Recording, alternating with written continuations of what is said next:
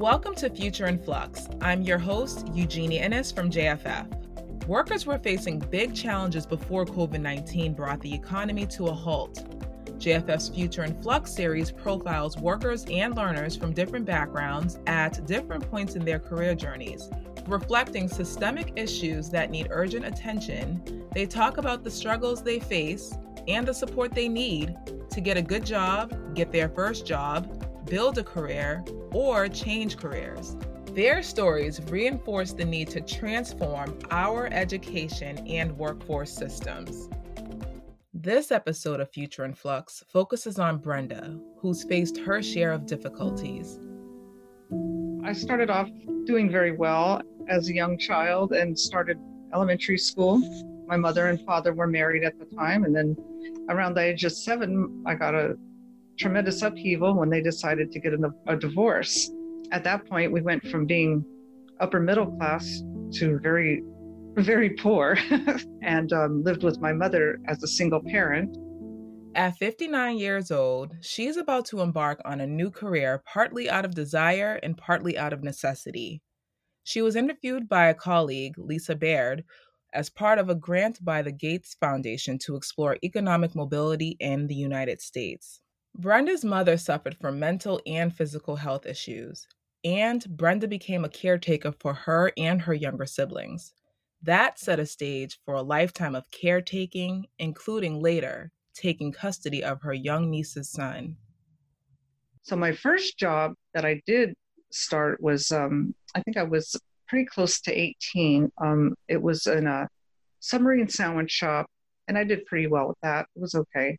Mm-hmm. Then I found myself kind of leaning towards the healthcare field since my mom was not well most of my life. Mm-hmm. Started to take a funded nursing program, but I didn't complete it because I was still kind of flighty, being that young and looking at the beach and and partying a little and stuff like that. Just being real honest here. And I kind of got distracted, but around the age of, that was at 19, around the age of 21, I decided I need to get a little more serious about life. So I actually ended up going to school to take dental assisting, and I completed my program. I worked in dental for 33 years. Wow. About 13 as a chairside assistant and 20 as a front desk / office manager. My last boss I was with him for 8 years, and my mom passed the same year he was going to retire. So when he retired, I decided I didn't want to be in dental anymore. Mm-hmm. I needed a break from it. It was just kind of intense, and I couldn't really deal with my grief process. So I did something a lot more lighthearted. I went into catering. Mm-hmm. And then I did that for the last 4 years, up until last July. I had a different kind of a shift where I had to receive a lot of catering bags with food that were 30 plus pounds, at least 50 or more within a 3-hour period. Mm-hmm. And it ended up giving me a shoulder injury, which I can no longer do catering now. How did you find that job? When you left dental, were you a little worried, all I know how to do is dental? I was. So I started looking and I tried something called Washio first, which is a laundry pickup and delivery service. I just wanted to do something where I could knock out some hours and get some pay and not think too much, about what I'm doing. And then while I was picking up laundry, I remember standing outside while I was waiting for the supervisor to come out and tell me where I could pick up the linen from. I said, oh my God, what is that wonderful smell? I didn't realize it was a catering company. Mm-hmm. And he goes, oh, that's the food inside. He said, when you get finished getting all the stuff in your vehicle, he said, why don't you come in and sit down and get some food and talk with some of the captains here. And if you're interested, you can go online and apply. Oh, cool. I was like, cool. I did just what he said. And I got in and I was like, oh yeah, bye-bye, Washio. Oh my gosh, that's so funny that he recruited you right off the side of the street. I know, right? That's why it's important. I've always said this throughout my life. I was like, people that say they can't get a job, it's like, I never understood this until I got injured. I was like, if you just get out there and do something, even if it's not what you really want, you're going to probably meet somebody along the pathway that'll provide you opportunity to get to the next thing that might be more geared toward what you want. That was always my philosophy. But after the injury, I can't stand by that philosophy anymore. And why not? Just because? Well, most people are shying away because you have to disclose. There's certain things I cannot do anymore.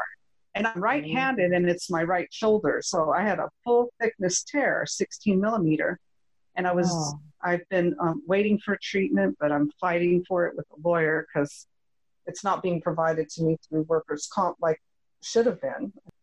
So my job market has been kind of difficult for me because I can no longer lift anything heavy, and I'm looking for jobs, but I don't want to do dental. I'm clearly done with that. That was a lifestyle for a long time. And I need something fresh and fun. And, so I went to the vocational rehab, and I'm thinking about doing something called esthetician training. But I don't really want to do what's really entailed in the esthetician, but in order to do what I want, I have to get an esthetician license. So it's kind of frustrating, actually. But what I really want to do is be able to do eyelash extensions, to do facial fillers with plant-based hyaluronic acid. And I want to become an entrepreneur. I don't want to work for a boss so much anymore or a company unless they can help accommodate what I want too. And I'm finding that very difficult. And at my age, being 59, I no longer work for just money. If there's not a good value in it on my end and for them, I don't really have a great incentive for myself to want to do it. Brenda's new disability was a crisis, but also an opportunity to rethink what she really wanted to do. I have had such a hard time trying to find employment that works and that isn't a liability to someone because they have all these guidelines they have to put out there. And if you can't fall under them, like you have to be able to lift more than 25 pounds. Well, I can't do that anymore. And I'm right-handed. I can't even comb my hair the way I used to. I have to try to use my left hand. My jobs are very difficult to do unless I can do what I'd like to do. And I haven't found anything that really is ideally suited for me right now because of my now limitations. And entrepreneurship sort of frees you from that judgment of others. Yes, because I can create my own job that's going to work for me. Except the fact that in order to do what I want, I have to take a full esthetician course, which mostly doesn't address what I really want to learn. But in order for me to go on and get the certificates for the other areas, I have to complete the esthetician course first, because that's how it's set up in California. Did it make you stop and pause and think, well, maybe I ought to look for some other type of business to open, one that doesn't require a license like this? Not really, because I wouldn't really be interested in it. Fair enough. At this point, even though I'm frustrated with not being able to find something, it's like, do I settle? I've always settled. I don't want to settle anymore. Right. I just really don't want to settle anymore. I want to enjoy myself. And this is what you want to do. Yes. So I don't want to be like a retiree. I want to enjoy life. I want to work. I want to have fun. I want to do a lot of things. Absolutely. It's your turn. So I love what you're saying about being an entrepreneur. And basically it allows you to build a job that works for you without having to try to fit yourself and your very unique needs at this point in time with your arm and your shoulder. You just customize it for you. And that's what entrepreneurship represents. Yes, because it feels kind of fake. I cannot wear a mask anymore. I mean, I've been through so much. Like, if I really don't do what's true to myself, it will be very inauthentic. And, when your heart's not in something, I don't feel like you do the best. The kind of business I want to run is helping women feel better about themselves and look better. It's not just a one-sided thing, because while they're there, you know how we are when we go to the salon or we go to get our nails done and stuff, we talk. That's what we do. and we're relational. And so things get shared. And a lot of times it's those little areas where somebody's, having a hard time. And then at that point in time, because I've been through so much myself as well and overcome a lot, I have the opportunity to not just listen to them, but actually be able to give them some guidance on how to do a little better and help them look a little better. It feels very fulfilling to be able to do that. How much does the esthetician training cost, and how much do all these other little ones cost? The esthetician course, the one that I want to take at the school I want to go to, it's in Danville, and it has 10 students per class. That one is $20,000. Most of the other esthetician courses are anywhere between about 6 and 13. How are you planning on financing that? Actually, vocational rehab wants to finance that for me. Cool. Yes. Amazing. Will they help with the other ones too? No. They'll help me get my foot in the door. And how did you first get connected to vocational rehab? Because I was frustrated. I couldn't go to work. And I was like, somebody has to help me. How'd you find them? It came back to my mind that years ago I had to use them one time. And this time I had a real serious injury. And I'm like, that'd probably be the only people that could help me right now. I spoke with a personal finance expert about Brenda's situation. Carrie Hannon is an author of best-selling books including Never Too Old to Get Rich, The Entrepreneur's Guide to Starting a Business at Midlife. Hannon says Brenda's situation, hitting a career wall at midlife or later, is not uncommon. When you're in this age category and you have lost a job, you've been downsized or there's been a layoff, it is really difficult for many people to get back into the job market again. And people who were so frustrated by the rejections of not being able to find a job, they'd get all the way down and it was as if the hiring manager saw their expiration date, and it just was so discouraging that people say, I'm sick of this. I'm over it. I'm just going to do my own thing. And another reason people start their own businesses or shift to go try something new is often because there's been a life crisis for them. There's been something, whether a health issue of their own, or they've lost someone they love, or even there's been a global crisis that's made them stop and pause and think about what they do every day and what they really want to be doing that will bring joy to their life and joy to their working lives. And in this case, I think this is a perfect scenario where her mother passed away, and it was an inflection point to start thinking about what is it I really want to do. And then she also had a health issue that made her also think and reconsider about what kind of work she should be doing at this stage in her life. So I think this is something we see across many entrepreneurs in this age group, and also just career changers in general, because it's a time in life where we're ready. We have these bonus years. It really is. Someone at 60, can actually have another 15 years to do a lot of different things, or even have one whole entirely new career. But it's not the linear career we had when we were younger. You'll do a little of this, a little of that. You might do something for 3 or 4 years and shift to do something else. Or you might do a couple of different things right now. There's no real playbook for what you are expected to do. Hannon says Brenda has a good chance of succeeding as her own boss because people who start businesses later in life often fare better than those in their 20s. You're at a stage in life where you have the experience. You've been a manager, or you've been a marketer, or you've been in sales. You have this body of life experience behind you. You've been through setbacks. You understand how, things ebb and flow, and you often have capital to help you start the business as well. And you very well have an extensive network that you can reach out to.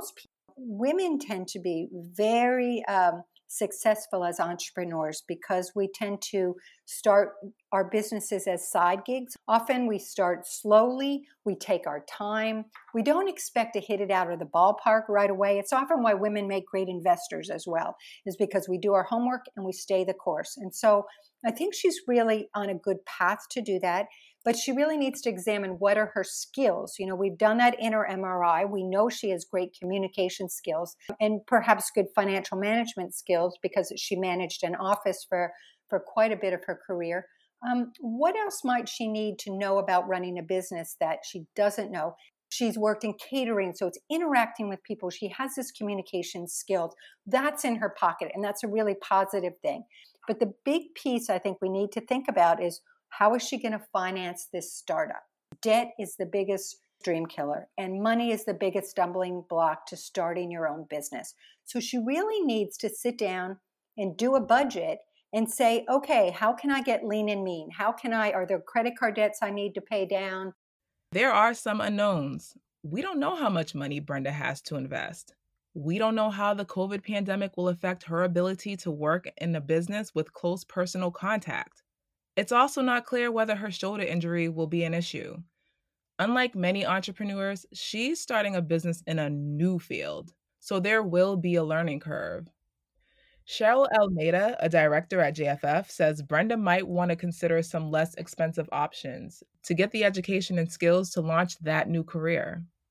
Probably the best way for her to get reskilled is to go back to community college. And she could possibly do that from the adult ed side, which has those types of certifications. There's also some online ways to do that, like with LinkedIn. And there are a couple of other online ways to look at upskilling your skills for a particular business that you might want to do. But I do think in terms of opening up a salon, there's sort of lifelong learning in that process where, she at least initially may want to talk to other people who have salon businesses that are willing to educate her. And that's a way that you're doing lifelong learning versus in for example, community college. She can read about finance in relation to opening salons. Even sitting in a salon and watching would give her information about how this really works. And then there's also the financial piece where there's a lot of different ways in which you can understand finance by looking online, by talking to people. So that's what lifelong learning is much more about. Cheryl says if startup costs are an issue, a new entrepreneur like Brenda could team up with another professional. And even though Brenda says she doesn't want to be an employee, it actually might not be a bad idea, at least for a little while. She might want to try to find a partner. That would be or she also might want to work in a salon first and see what that's like to be sure she would want to invest whatever she had. It's not probably huge money in salons, but it's probably not bad money either. She would get a lot of experience about what it looks like, and it may help her think, if I'm going to do this, I would like to do this that they're doing in this salon. This really is something that looks good to me, and I think it would work for me, and I'm not going to do that right over on this side, so that she could really learn a lot from that. I think, if she has very little money, it may mean that she would have to be doing other work, I would guess, for at least 5 years. It's not easy to make a big transition at any point in life. But experts say people like Brenda should remember they're not alone, and there are always places they can turn for help. This has been Future in Flux. For more information about this series or any other workforce development tools and ideas, go to www.jff.org.